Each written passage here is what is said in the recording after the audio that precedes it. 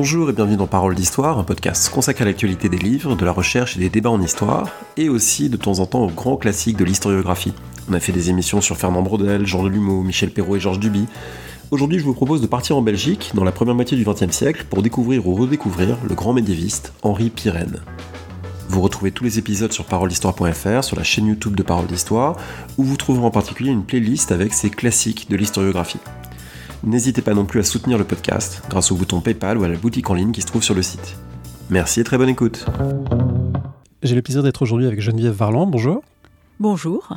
Vous êtes professeur d'histoire publique et d'historiographie à l'université de Louvain-la-Neuve, en Belgique, et vous venez de coordonner un magnifique volume publié aux éditions Gallimard dans la grande collection Quarto, qui est cette édition qui donne accès à un important volume, un important corpus de textes de grands auteurs. Et c'est un volume consacré à Henri Pirenne. Il s'intitule « Histoire de l'Europe, œuvre choisie ». Alors moi, c'est un volume qui m'a énormément intéressé parce que c'est difficile de faire de l'historiographie sans rencontrer le nom de Pirenne. Et du coup, ma première question serait pour vous demander, j'imagine qu'en Belgique, c'est encore plus difficile d'être historienne sans rencontrer à un moment ou un autre le nom de Pirenne. Oui, tout à fait, et notamment parmi les médiévistes.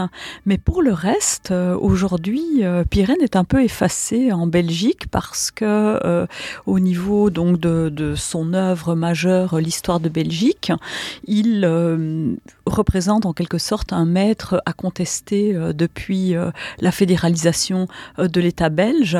Donc, il n'est plus la référence, même si dans les cours d'historiographie, il reste l'historien clé de la Belgique, et on peut encore et toujours considérer Pirenne comme le plus grand historien belge, à la fois par la quantité d'ouvrages qu'il a rédigés et aussi par l'importance et la diversité des thèses qu'il a développées. Alors d'ailleurs, vous n'avez pas choisi de reproduire dans ce volume, et d'ailleurs il n'y aurait sans doute pas eu la place, la monumentale histoire de Belgique d'Henri Pirenne, et c'est vrai que l'évolution relativement récente, disons le divorce des communautés en Belgique, rend plus ou moins caduque la thèse unitaire que défendait Pirenne, et aussi pour un lectorat français, peut-être que c'était moins adapté. Là, ce sont des histoires de l'Europe. Est-ce que vous pouvez nous dire un petit peu ce qu'on trouve dans ce livre ? Oui, donc l'idée, quand j'ai été contactée par les éditions Gallimard, était de proposer un livre qui rassemble les œuvres majeures d'Henri Pirenne hors Belgique. Donc vraiment, à la base, c'était Pirenne, historien européen. C'est la raison pour laquelle l'œuvre qui devait s'y retrouver était son histoire de l'Europe écrite en captivité, donc de 1917 18, et également son autre œuvre majeure, Mahomet et Charlemagne, et encore les villes du Moyen-Âge. Et alors j'ai pour compléter et offrir un aperçu assez complet de la production historiographique de Pirenne, proposer un dossier de textes de nature méthodologique, un dossier sur la Première Guerre mondiale qui a constitué un moment de rupture dans la pensée de Pirenne, et puis aussi en tant qu'expérience comme homme et comme savant, et un dossier aussi autour des annales, puisque il a été aussi une figure en quelque sorte paternelle pour Marc Bloch et Lucien Febvre. Alors disons peut-être un mot du format du livre, parce que c'est un format intermédiaire. Cette collection Quarto, c'est ni une édition critique génétique de type œuvre complète avec toutes les variantes et le recours à tous les manuscrits, mais c'est ni non plus une simple réédition à l'identique. Il y a quand même un appareil critique assez conséquent, et pour faire cette édition, vous avez travaillé notamment dans les archives Pirenne. Alors comment ça se présente ? Oui, donc alors au niveau des archives, elles sont essentiellement conservées à l'Université libre de Bruxelles, où la famille a légué l'intégralité des papiers Henri Pirenne. Alors c'était pas là où il enseignait, hein ? Ce n'était pas là où il enseignait, parce qu'il enseignait donc à l'Université de Gand. C'est là qu'il a réalisé l'intégralité de sa carrière. Il y a quelques documents concernant Pirenne à Gand, mais c'est plutôt des archives, des sources indirectes, notamment dans le fond François-Louis Ganzoff, qui était un de ses élèves majeurs. Et alors, il y a une série de dossiers aux archives de l'État en Belgique. Donc, on a essentiellement deux lieux, l'Université libre de Bruxelles et les archives de l'État. Et je suis une habituée de ces papiers Pirenne. Le livre m'a donné l'occasion de retrouver une série de documents iconographiques qui sont absolument inédits. J'ai même ouvert une boîte qui avait été déposée récemment et que personne n'avait encore inventoriée. Et alors, quand on tombe sur le laissez-passer de Pirenne et donc délivré par le roi des Belges en 1885 pour lui permettre d'aller à l'université de Leipzig sur un papier extrêmement fin. Enfin, ce sont des trésors, ou ses lunettes, ou sa pipe. Enfin, c'est vraiment assez... Comme historien, c'est la trouvaille. Oui, c'est magnifique. Moi, ça fait partie des choses qui m'ont beaucoup séduit dans ce volume. Oui. Cette iconographie, je donne un exemple ici, page 37, on a les différentes cartes d'étudiants de Pirenne à Leipzig, justement, ou à Paris, à la Bibliothèque nationale, qui sont reproduites. Alors, disons un mot du parcours d'Henri Pirenne et peut-être de sa génération. Parce que vous l'avez dit, c'est une figure un peu paternelle pour Bloch-Efèvre. Il a 24 ans de plus que Marc Bloch. Il a 16 ans de plus que Lucien Febvre. Il est né en 1862. Et pour celles qui connaissent bien l'historiographie, c'est un contemporain de gens comme Ferdinand Lotte, Charles-Victor Langlois ou encore Henri Bert. Donc c'est cette génération née dans les années 1860. Comment est-ce qu'un jeune homme de bonne famille né en 1862 devient historien en Belgique ? Oui. Alors ce parcours d'historien n'était pas celui que son père envisageait. Il envisageait plutôt des études de droit. Il a étudié à l'université de Liège, mais comme Pirenne s'est montré un excellent étudiant en histoire, il a finalement obtenu l'approbation du paternel et alors il a décidé, pour se donner toutes les chances, de présenter sa candidature pour des bourses de voyage. À la suite de ses études, il est parti une année à Paris où il a complété sa formation à l'école des Chartes et à l'école pratique des hautes études, et puis par la suite, encore une année en Allemagne, aux universités de Berlin et de Leipzig. Alors donc, dès son plus jeune âge, en quelque sorte, enfin dès qu'il a commencé ses études, il a envisagé embrasser cette carrière universitaire et il a mis en quelque sorte tous les avantages de son côté, soutenu bien sûr par une famille assez nantie de la ville industrielle de Verviers. Alors c'est très intéressant parce que dès l'origine, finalement, on trouve un Pirenne qui est au croisement du monde francophone et du monde germanique, et d'une certaine manière, ça reflète deux choses. Ça reflète à la fois la situation universitaire belge, qui est un petit vivier. On en avait parlé à ce micro avec Peter Lagroux, Amandine Leroux, qui évoquait cette situation un peu d'intermédiaire, de plaque tournante obligée de la Belgique entre l'historiographie française et l'historiographie allemande. Pour celles que ça intéresse, c'était dans l'épisode 243 du podcast. On avait fait une émission sur l'historiographie en Belgique. Ça reflète aussi quelque chose qui devient l'une de ses conceptions, même intellectuelles, qui est qu'il conçoit la Belgique comme un lieu de fusion, finalement, d'une influence française, d'une influence germanique, et du coup, cette double appartenance, elle est importante sur le plan des méthodes, elle est importante sur le plan de la communication avec d'autres savants, et aussi sur le plan intellectuel. Tout à fait. Donc, sur le plan des méthodes, Pirenne était à l'école de Godefroy Kurt, qui était son maître, et qui avait introduit en Belgique la méthode du séminaire, de l'exercice pratique d'histoire, méthode que Pirenne a reproduite parce qu'il était convaincu de sa rigueur méthodologique lorsqu'il est devenu professeur à l'université de Gand. Et au niveau intellectuel, il s'est toujours considéré comme jouant un rôle d'intermédiaire entre la science historique allemande et la science historique française. Donc Pirenne lisait aisément l'allemand, il a d'ailleurs appris l'allemand, il parlait l'allemand, et les premiers articles qu'il a rédigés dans les années 1880 pour la revue historique sur les origines des constitutions urbaines montrent bien qu'il analyse les ouvrages historiques allemands pour les appliquer à l'étude des villes dans les Pays-Bas et servir en quelque sorte de médiateur en direction de l'historiographie française. Et alors, cette Belgique comme pays d'entre-deux, comme microcosme de l'Europe, c'est une image qui vient d'un historien avec lequel Pirenne s'était fort lié, l'historien de Leipzig, Karl Lamprecht, qui lui avait demandé de rédiger donc un peu avant 1899 une histoire de Belgique, des Pays-Bas, mettant en évidence cet espace comme étant une fusion des cultures romanes et germaniques. Donc l'idée de microcosme est empruntée à à Karl Lamprecht. Avec un paradoxe, c'est que cet homme qui pense la fusion mutuelle, l'influence mutuelle, le cosmopolitisme, est resté francophone dans le cadre belge, alors qu'il a enseigné dans une ville néerlandophone, avec un décalage qui nous surprendrait aujourd'hui, qui était en fait relativement courant de son temps, mais qui ne va pas s'en poser problème.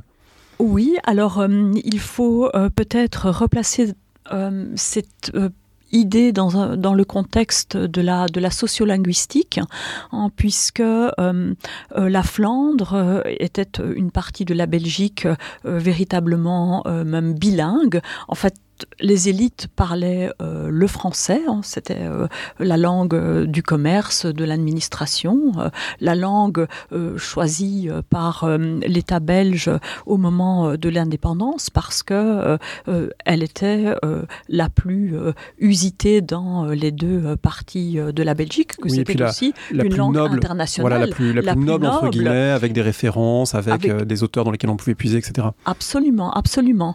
Et le néerlandais était surtout composé de nombreux dialectes, en ce que parlaient les Flamands dans les différentes provinces de la Belgique néerlandophone était du patois d'Anvers, de Gand. Il y avait bien entendu une littérature néerlandaise qui était partagée entre les deux pays, mais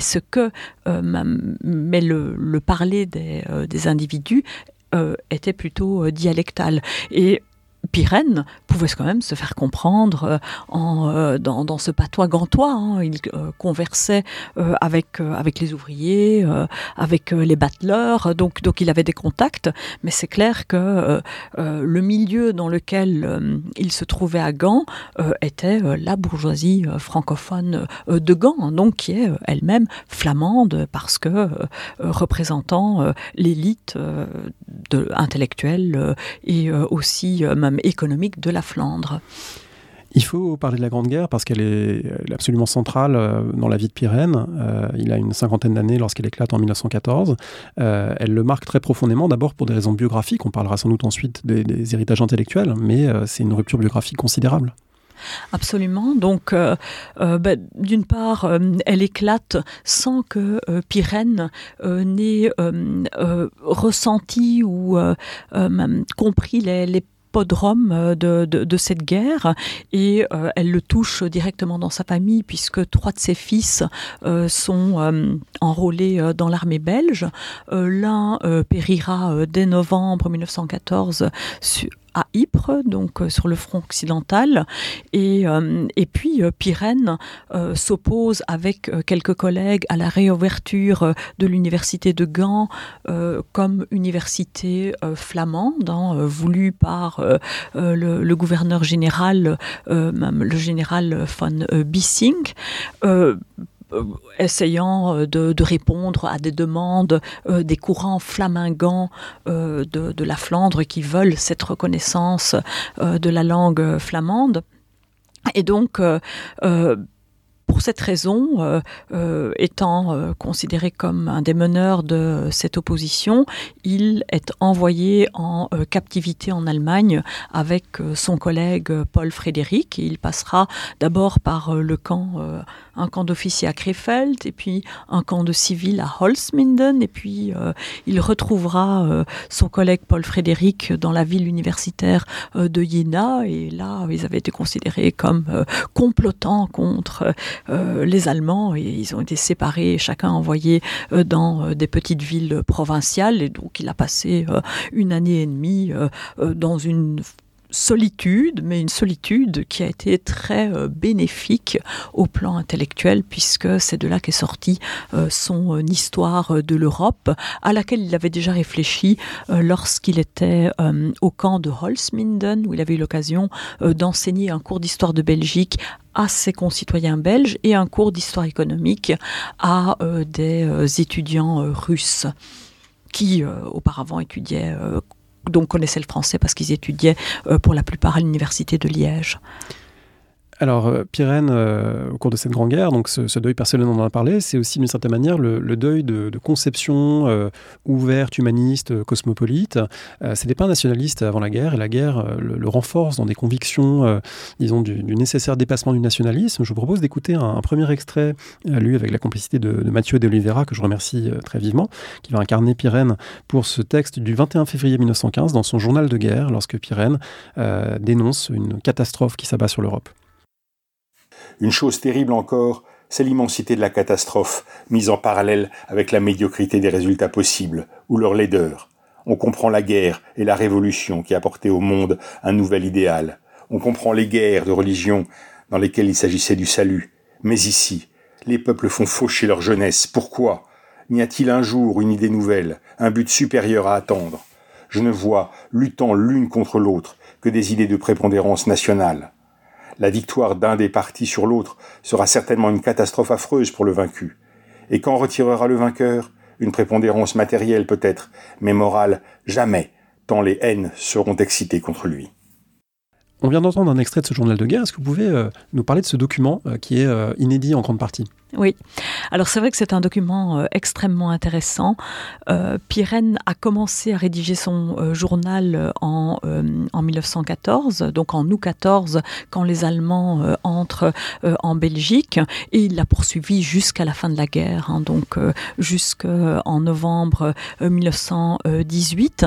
Ce journal a en partie été édité par Bryce et Mary Lyon, qui étaient des amis de son fils Jacques, mais une grosse partie de ces cahiers n'ont même pas été édités. Ils se trouvent encore chez un arrière-petit-fils d'Henri Pirenne, et j'ai eu l'occasion de les consulter dans son domicile à Cernex en Suisse, et une partie est aujourd'hui accessible via le catalogue de l'université de Gand, mais sous forme manuscrite, et à nouveau l'ensemble des cahiers n'ont pas été digitalisés.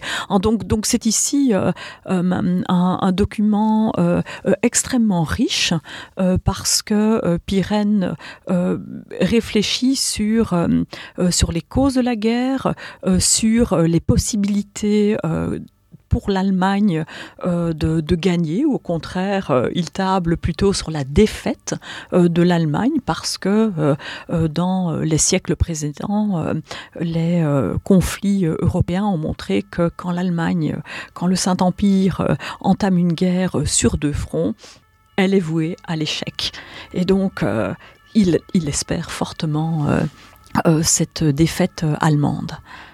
Il y a donc un texte de nature davantage privée, des notes pour lui-même, des réflexions sur la guerre, sur sa famille, etc. Et puis, il y a aussi une activité proprement intellectuelle que vous avez commencé à évoquer, le fait qu'en captivité, dans des conditions qui sont pourtant pas idéales, parce qu'il n'y a pas l'accès à sa propre bibliothèque, il n'est pas totalement sans livres, mais malgré tout, il n'est pas dans l'abondance, disons, normale d'un universitaire installé comme il était avant la guerre. Il rédige une grande histoire de l'Europe. Je cite un texte que vous citez dans le livre, une lettre d'octobre 1917, dans laquelle il explique qu'il fait la conversation, je cite, « Je fais la conversation avec mon manuscrit. Nous nous entendons très bien. Il sait que je le jetterai au feu une fois la paix revenue, et il ne me semble pas inquiet de ce triste sort. » Oui, c'était donc sa manière d'occuper sa retraite, sa réclusion. Il se comparait aussi à Descartes auprès de son poil de Hollande. Donc son exil dans cette petite ville de Kreuzburg an der Werra, donc une petite ville très tranquille, où il avait finalement une une hygiène de vie assez importante. Il se promenait beaucoup, il rencontrait le maire de la ville ou d'autres Allemands, et alors surtout en fin de journée, il rédigeait 1, 2, 3 pages de cette histoire de l'Europe. Et ça lui permettait de ne pas tomber dans la neurasthénie, comme il l'écrit dans une des lettres à Maurice Proulx. C'est une occupation à côté, en effet, de occupation privée, la rédaction de lettres à sa femme, à son fils Jacques ou à son fils Robert, et aussi enfin oui, c'est tout.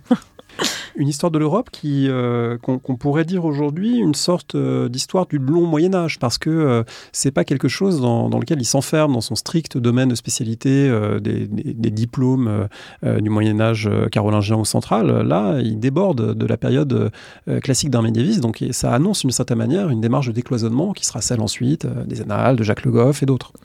Oui, tout à fait. Déjà, sur le plan chronologique, il va au-delà de ces périodes de prédilection que sont le Xe, XIIIe siècle, puisqu'il aborde la Réforme et la Renaissance. Et alors, il cherche en effet à parler de religion, de culture, et il ne se focalise pas seulement sur les questions commerciales, urbaines, et bien entendu, il offre des panoramas des institutions, de la politique, mais donc c'est vraiment une histoire globale de l'Europe, donc sur un temps long, et dans laquelle il cherche à montrer les rapports entre l'Europe occidentale et l'Europe orientale, et aussi à définir une distinction entre une Europe qui a adopté certaines formes démocratiques relativement tôt, notamment en Angleterre, alors que le Saint-Empire et la Russie restent des États très autocratiques. Donc il y a une partition qui est établie dans cet ouvrage entre une région plus libre, avec donc la suppression du servage déjà à la fin du Moyen-Âge, et une autre partie de l'Europe où, au contraire, on a réintroduit cette forme d'exploitation des paysans. Il est évidemment difficile de ne pas voir dans cette partition Est-Ouest un écho du conflit et de l'occupation de la Belgique par ce qu'on appelait les empires centraux, et du coup de l'assimilation de la germanité à des formes arriérées autoritaires de manière de gouverner et de manière de vivre. Peut-être dire un mot de l'histoire éditoriale particulière, parce que 2 des livres les plus importants qui sont dans ce recueil, Histoire de l'Europe et Mahomet et Charlemagne, sont des livres posthumes. Pirenne ne les avait pas publiés de son vivant. Non, alors l'histoire de l'Europe était un livre vraiment inachevé, qui ne l'avait pas repris lorsqu'il était revenu. Donc, alors que le Mahomet et Charlemagne est un livre dont il avait mené jusqu'au bout la rédaction, en tous les cas dans sa première version, et qui était destiné qui était donc fort avancé et destiné à l'impression. Mais l'histoire de l'Europe, alors il y a aussi une histoire éditoriale, parce qu'elle a été une première fois éditée par son fils Jacques et amputée, retravaillée, alors qu'une nouvelle édition, donc beaucoup plus tardive, donc dans les années 2014, a proposé de rétablir le texte original en reprenant les variantes de Pirenne, qui a laissé aussi pas mal de blanc pour les dates, pour certains noms. Donc on voit le travail de l'historien qui a peu d'ouvrages de référence à sa disposition quand il la rédige. Donc c'est vraiment issu de la pensée, de la réflexion, des connaissances qu'il a, et le peaufinage était à faire par la suite. Sur cette question, je renvoie également à un épisode du podcast, numéro 207, où on avait reçu Nicolas Mariot, Brigitte Gaëty pour leur livre sur les intellectuels empêchés, qui montrait, notamment à partir du cas de Fernand Braudel au Stalag, mais et d'autres aussi, comment justement une pensée peut se déployer dans des situations d'empêchement, avec toute une série d'exemples. Ça fait écho tout à fait à la situation de Pirenne. Alors, la Grande Guerre est fondamentale aussi, du point de vue historiographique pour Pirenne, parce que, et là il y a beaucoup de textes qui sont reproduits dans le volume qui l'évoquent, c'est une manière pour lui de prendre ses distance définitive, pourrait-on dire, avec le germanisme historiographique. Est-ce qu'on peut expliquer un petit peu les enjeux, de quelle façon Pirenne a réorienté sa conception de l'histoire en s'éloignant d'une école allemande qui était dominatrice au XIXe siècle, parce que l'édition de textes allemande, l'érudition allemande faisait l'admiration de tous les savants européens, et au lendemain de la Grande Guerre, notamment en raison des exactions allemandes, des atrocités allemandes, Pirenne s'en éloigne. Oui, alors il y a un élément important à souligner, c'est que il ne récuse jamais aux Allemands les qualités méthodologiques et leur qualité éditoriale. Donc, il dira d'eux, dans l'après-guerre, ils avaient l'esprit de géométrie, mais pas l'esprit de finesse. Donc, ce qu'il condamne, ce sont les interprétations même données du passé, et notamment, c'est au cœur du livre Mahomet et Charlemagne, cette façon d'indiquer que la rupture entre l'Antiquité et le Moyen-Âge a lieu donc au 5e siècle avec la chute de Rome, et donc la germanisation de l'Europe du Nord. Pirenne indique que non, il n'y a pas eu de germanisation, mais qu'au contraire, pour reprendre ces termes, ce sont les Germains qui se sont romanisés, comme le montre l'Empire mérovingien, et comme le montre aussi les empires visigoths, et que donc la rupture même se produit plus tard, donc au 7e, 8e siècle. Alors ça, c'est un élément de réfutation en matière de transition entre l'Antiquité et le Moyen-Âge, donc une thèse plutôt même donc dans les débats des médiévistes. Il y a même une autre réfutation de cette thèse germaniste que l'on retrouve dans la conception que Pirenne a de la nation. Pirenne insiste très fort sur l'idée que la nation donc n'a pas de caractère ethnique, et il refuse d'établir un parallélisme entre les questions de culture et la question de la race, donc la définition donc ethnique de la nation. Sur ce point, on peut justement entendre un deuxième extrait d'un texte de Pirenne, un texte de 1923, de l'influence allemande sur le mouvement historique contemporain, où on retrouve précisément cette expression, l'esprit de géométrie, l'esprit de finesse, et qui dénonce la conception raciale de la nation, la part prise par la race dans les explications historiques, dans une certaine historiographie allemande.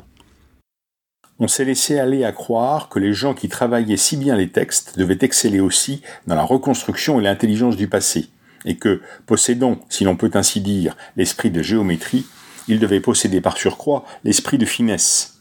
Une prévention générale existait en faveur des historiens allemands, quand la guerre, en faisant apparaître leur mentalité telle qu'elle était, les a tout à coup précipités du fait qu'on les avait montés. La réaction à laquelle nous assistons est trop souvent excessive. Dans son fond, pourtant, elle est légitime. Je voudrais rapidement noter ici quelques-unes des causes qui, depuis longtemps déjà, altéraient en Allemagne la compréhension de l'histoire. Il faut signaler tout d'abord l'action de cette fatale théorie des races, qui au cours du XIXe siècle s'est de plus en plus répandue au-delà du Rhin. Ses conséquences scientifiques n'ont pas été moins désastreuses que ses conséquences politiques. Rien, en effet, ne favorise davantage la paresse d'esprit. Elle dispense de penser en fournissant à tous les problèmes une solution d'une simplicité admirable. la race rend compte de tout, comme jadis la providence. Et comme d'autre part, la théorie des races aboutit naturellement à la glorification de celle à laquelle on appartient soi-même, le champ de la vision historique se restreint encore, car elle ne se présente plus désormais que sous l'angle du germanisme. Le préjugé se substitue à la critique, et l'on en arrive à cette aberration de considérer la barbarie germanique des premiers siècles du Moyen-Âge, non point ainsi qu'elle l'a été en réalité comme un obstacle à la civilisation, mais comme le point de départ de la civilisation moderne. On reviendra sur l'importance que ça a vis-à-vis de la nation belge et de la conception que Pirenne défend de la nation belge. Peut-être qu'il faut s'attarder un moment sur cette conception de la fin de l'Antiquité, qui est très originale pour son époque, qui consiste à dire ce n'est pas la chute de Rome, ce ne sont pas des faits avant tout politiques avec les invasions barbares et le fait qu'il n'y ait plus d'empereur romain en Occident après 476, mais ce sont des faits de nature plutôt économique et sociale, la fin du grand commerce, la fin des contacts entre Orient et Occident, et qui marquent la fin du Moyen-Âge et la fin de l'Antiquité, l'avènement du Moyen-Âge. Et du coup, cette idée de Mahomet et Charlemagne, il faut bien la comprendre. Hein. C'est d'abord un article de 1922, puis le manuscrit publié après sa mort. C'est évidemment pas l'idée de faire un lien direct entre deux personnages qui n'ont pas vécu à la même époque, mais de dire que pour Pirenne, sans Mahomet, sans conquête par l'islam de la rive sud de la Méditerranée, il n'y a pas de carolingien, parce que c'est ça qui marque la fin des derniers héritages romains et le basculement dans une autre civilisation. Oui, tout à fait. Et donc ici, c'est pour montrer qu'il y a donc un déplacement du cœur de l'Europe qui se trouvait sur le pourtour méditerranéen avec donc Rome et Byzance vers Aix-la-Chapelle. Et ce basculement a lieu selon Pirenne donc au 7e, 8e siècle et s'explique par la conquête arabe de la Méditerranée jusqu'en Sicile, jusqu'à la péninsule ibérique, qui a rompu les échanges qui existaient. Et alors il en veut pour preuve que à la cour de Charlemagne, on n'utilise plus le papyrus, mais des parchemins, qu'il n'y a que le négoce des épices, des tissus précieux, et aussi la monnaie d'or, donc toute une série de disparitions qui sont attestées selon lui sous l'Empire carolingien. Et cette thèse est donc une thèse économique pour expliquer ce nouvel âge européen qui commence plutôt par peu d'échanges, donc plus un commerce lointain, mais au contraire un commerce de proximité. Et ensuite, les relations et les échanges renaîtront et les villes aussi seront créées grâce à ce négoce. Mais c'est tout à fait novateur, tout à fait pionnier et inédit comme point de vue à l'époque. Alors, il faut évidemment préciser, et Philippe Sénac le fait dans le volume, dans une postface en quelque sorte à Mahomet et Charlemagne, que c'est une thèse qui est tellement forte qu'elle a été traduite dans beaucoup de langues. On parle de Pirenne thesis en anglais, qui a été évidemment réfutée, contredite, complexifiée. Il y a quantité de travaux qui se sont appuyés dessus, mais c'est le propre des grandes thèses que justement on peut bâtir contre elles toute une série d'argumentations. Globalement, c'est beaucoup relativisé parce qu'un certain nombre de gens pointent le fait que la Méditerranée n'était de toute façon pas unie avant la conquête arabe, qu'il y avait déjà des formes de fragmentation, qu'il y avait des formes de germanisation ou de déplacement vers le nord plus précoce, etc. Ceci dit, il y a quand même un intérêt qui est là aussi dans la périodisation. Le fait de dégager finalement un début du Moyen-Âge plus autonome qu'on ne le pensait des invasions germaniques, c'est quelque chose qui trouve par certains côtés des prolongements aujourd'hui dans toute l'historiographie de ce qu'on appelle l'Antiquité tardive. Mmh. Oui, tout à fait. Tout à fait. Et c'est la raison pour laquelle ici, cette thèse pyrénienne, bien sûr, elle a été fortement même nuancée, notamment parce que les découvertes archéologiques ont montré que le négoce n'avait pas tout à fait été interrompu, même s'il n'avait plus la même régularité qu'auparavant. Aussi, certains historiens ont montré que il y avait encore des contacts entre le califat et le nord de l'Europe, mais qui passait par d'autres routes, notamment la route scandinave, par Rurik, un élément que Pirenne n'avait pas fort mis en évidence. Et donc, il y a les points les plus critiqués en ce qui concerne cette thèse de Pirenne, c'est le caractère abrupt de cette rupture. C'est aussi de ne considérer qu'une seule causalité, donc le militaire qui engendre la cessation des échanges économiques. Alors c'est d'ailleurs un point sur lequel sans doute on peut discuter. Si on se demande pourquoi lire Pirenne aujourd'hui, il y a évidemment un plaisir de lecture, de la même manière qu'on lit Michelet aujourd'hui avec plaisir, même si on sait que beaucoup de choses ne sont plus tout à fait exactes. Mais dans ce plaisir de lecture, il y a d'une certaine manière l'argumentation de Pirenne, elle joue un peu à double tranchant. C'est quelqu'un qui est très clair, mais en étant très clair, il est aussi parfois très schématique. Et il aime bien les grandes oppositions, l'Europe de l'Ouest, l'Europe de l'Est, on en a parlé, les villes libres et les États autoritaires, Mahomet, Charlemagne, l'islam et la chrétienté. Et autrement dit, ce schématisme, sans doute aujourd'hui, il joue un petit peu en sa défaveur, parce qu'on a l'habitude d'une historiographie plus nuancée, plus prudente que ces oppositions qu'il aimait beaucoup tracer. Oui. Et puis, aujourd'hui, il y a évidemment d'autres types de recherches qui ont été réalisées. On a sur le Moyen-Âge aussi d'autres perspectives. On a pu reprocher à Pirenne de s'intéresser surtout aux échanges, au commerce, à ne pas prendre suffisamment en considération la consommation et donc les attentes des consommateurs, et aussi de ne pas porter une attention aux femmes dans l'histoire et alors également de finalement un peu s'intéresser à la production, mais l'essentiel de ce qu'il décrit porte sur une catégorie d'hommes qui sont les marchands, qui deviennent les bourgeois des villes, et sur les institutions que ces bourgeois amènent à créer et donc à faire de la ville des espaces de liberté dans ce monde médiéval dominé par le clergé ou par les seigneuries. Parmi les choses qui évidemment nous surprennent aujourd'hui quand on lit Pirenne, il y a évidemment des choses qui sont très datées. Finalement, plutôt moins du côté de Mahomet et Charlemagne, parce que, contrairement à ce qu'on pourrait penser peut-être en lisant le titre et à certaines lectures très politiques, c'est pas tellement un livre sur la religion, c'est pas tellement un livre qui met en avant la coupure religieuse, mais plutôt qui prend acte de transformations géopolitiques effectivement de grande ampleur liée à la conquête arabe au 7e, 8e siècle.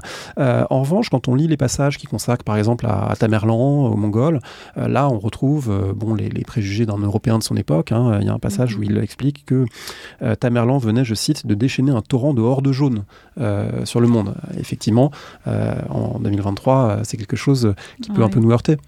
Oui, c'est ça. Il y a aussi quelques caractéristiques de l'islam comme étant une culture assez figées, donc qui sont absolument démodées, mais bon, qui sont donc représentatives d'une certaine vision très européocentrée du monde, et sans pour autant de déclassement. Pirenne est un historien ouvert, un historien cosmopolite, universel, très curieux des autres cultures, mais avec malgré tout son point de vue non interrogé par lui d'homme blanc, européen, belge. Et la Belgique à son époque faisait partie des plus grandes puissances économiques mondiales. Donc ça reste ici une représentation située.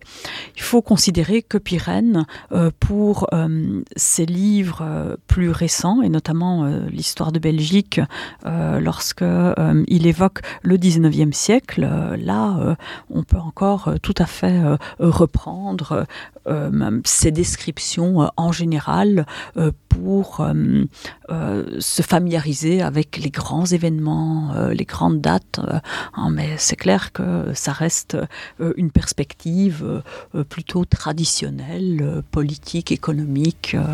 De toute façon, on fait avec Pirenne ce que Pirenne aurait aimé qu'on fasse, c'est-à-dire qu'on le contextualise. Et du coup, en le contextualisant, on peut évidemment le lire de bien des manières. Et une chose justement qui est frappante, et pour revenir à sa conception de la nation, c'est que Pirenne n'est pas un essentialiste. On l'a entendu tout à l'heure à propos de la question des races, il réfute l'idée de race, il n'est pas essentialiste, et quand il pense la Belgique, il est amené à se poser la question de cette nation dite artificielle, et de comment justifier une nation qui semblerait créée de toutes pièces en 1830-31 avec des arrangements diplomatiques et suite à une révolution. Mais il se pose cette question, il essaie d'y répondre de manière plutôt justement économique, sociale, politique, en disant ni la race ni la langue ne font tout, il faut arriver à penser une nation sous une autre forme. Oui, et alors là, il utilise Ernest Renan. Donc, il y a deux composantes dans la nation belge. Il y a le vouloir vivre ensemble. Et ici, par rapport à deux ethnies, celle qui parle français et celle qui parle le flamand. Et alors, il montre aussi, comme Renan, que la nation, c'est un lait du passé. Donc, c'est une culture, ce sont des traditions. Et Pirenne fait remonter ces traditions au Moyen-Âge dans une civilisation urbaine, cosmopolite. En fait, ce que représentent les villes comme Gand ou Bruges. Oui, il annexe un petit peu l'histoire des Pays-Bas bourguignons à la Belgique. Absolument, absolument. Donc, et finalement, la Belgique se résume, ou du moins les traits communs à cet État belge se résument à la Flandre et au duché de Brabant. Donc, il a tendance un peu à oublier les parties plus rurales, agricoles, que sont la province du Luxembourg. Alors, il faut dire un mot du livre sur les villes, l'histoire des villes européennes, qui est au cœur du livre, qui est un livre qui a été très marquant parce que, notamment à la suite de ce livre, ça a confirmé en quelque sorte, en 1927, l'affinité entre la façon de penser de Pirenne et puis celle que les relativement jeunes Bloch et Fèvre défendaient d'une histoire économique et sociale attentive aux circulations, au commerce, aux formations sociales, et pas simplement l'histoire du Moyen-Âge vue au prisme des rois et des règnes. C'est un livre très intéressant. D'une certaine manière aussi, à sa façon politique. Moi, ce que j'ai trouvé intéressant, c'est que par l'économie, en décrivant des gens libres de circuler, finalement, il fait aussi l'éloge d'une forme d'organisation politiquement libre qui l'associe à l'Europe de l'Ouest. On est quand même aussi, en 1927, dans l'héritage de la Grande Guerre, de cette idée que, l'idée un peu wilsonienne aussi, qu'il faut un monde libre et de libre circulation. Et ces marchands du Moyen-Âge, c'est un peu la métaphore de ça. Donc, c'est pas seulement une histoire économique, c'est aussi une histoire qui a des résonances politiques. Oui, tout à fait. Et là, en effet, c'est ici la forme la plus aboutie par laquelle il exprime cette liberté des marchands et aussi où il montre, donc en fait il est vraiment pour la dérégulation économique. Et dans ce type d'échange se crée un dynamisme tout à fait positif. Mais il montre aussi que ces marchands ont tendance à s'établir quelque part et à s'embourgeoiser, donc à contribuer à la création des villes, mais qu'ils perdent d'une certaine manière leur dynamisme et d'autres catégories reprennent le flambeau et sont les aventuriers de ces échanges, de ce commerce. Alors, on a évoqué donc Marc Bloch et Lucien Fèvre en filigrane. Tout le monde ne le sait pas, mais Pirenne aurait pu être le premier directeur des Annales d'histoire économique et sociale qui paraissent à partir de 1929. Oui, tout à fait. Donc, l'idée de création des annales, elle remonte déjà aux années 20. Hein. Juste après la Première Guerre mondiale, ils sont donc Marc Bloch et Lucien Febvre devenus professeurs à l'université de Strasbourg, université française. Pirenne y a reçu le docteur honoris causa pour son combat vaillant, hein, son héroïsme face à l'occupant allemand et aussi pour quand même la qualité de son œuvre.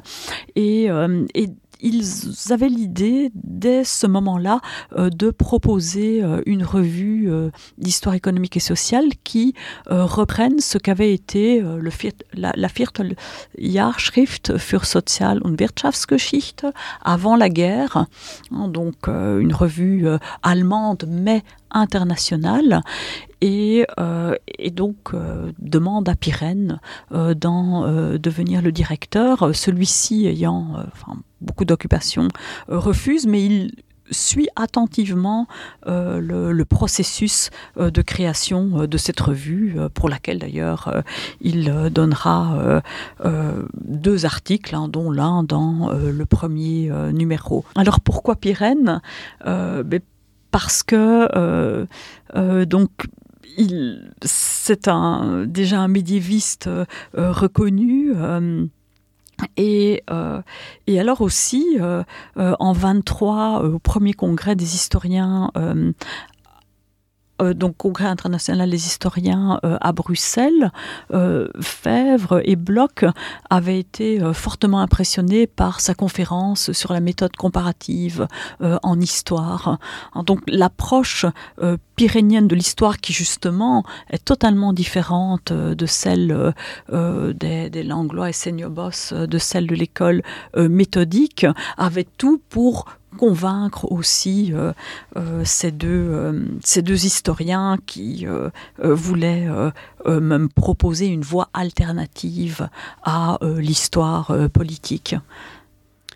Merci beaucoup. Pour terminer, est-ce que vous avez un texte ou une page préférée de Pirenne ?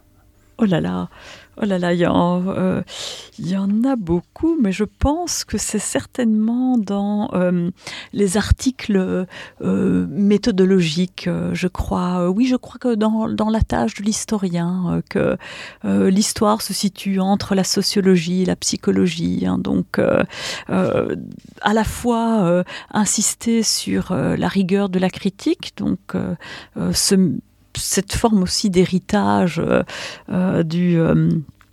un peu en partie de l'Allemagne, mais également l'importance d'avoir des idées, d'émettre des hypothèses, de chercher des régularités dans l'histoire, ou du moins de voir les écarts. Donc il y a et puis de travailler avec quelques concepts. Hein. Chez Pirenne, on le voit. Enfin, sa classe de marchands, c'est une idée, le marchand aventurier.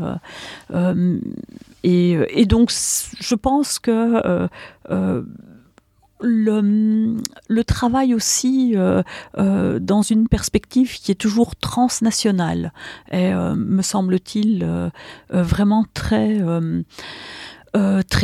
inspirante chez Pirenne. On ne peut jamais se contenter de s'intéresser à un pays, une nation, mais il faut envisager la production historiographique donc dans les pays avoisinants. Donc ça aussi, c'est, je crois, tout à fait le propre de Pirenne et ce par quoi il nous interpelle encore aujourd'hui.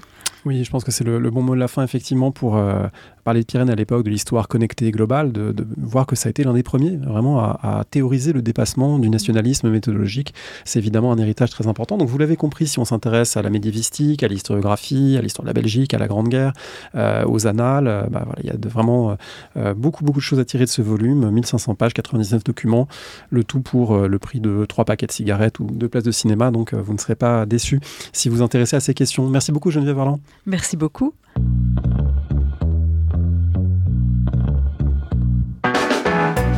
Merci de nous avoir écoutés. Rendez-vous sur le site www.paroledhistoire.fr pour toutes les informations sur le podcast, pour vous abonner, écouter ou télécharger les autres émissions.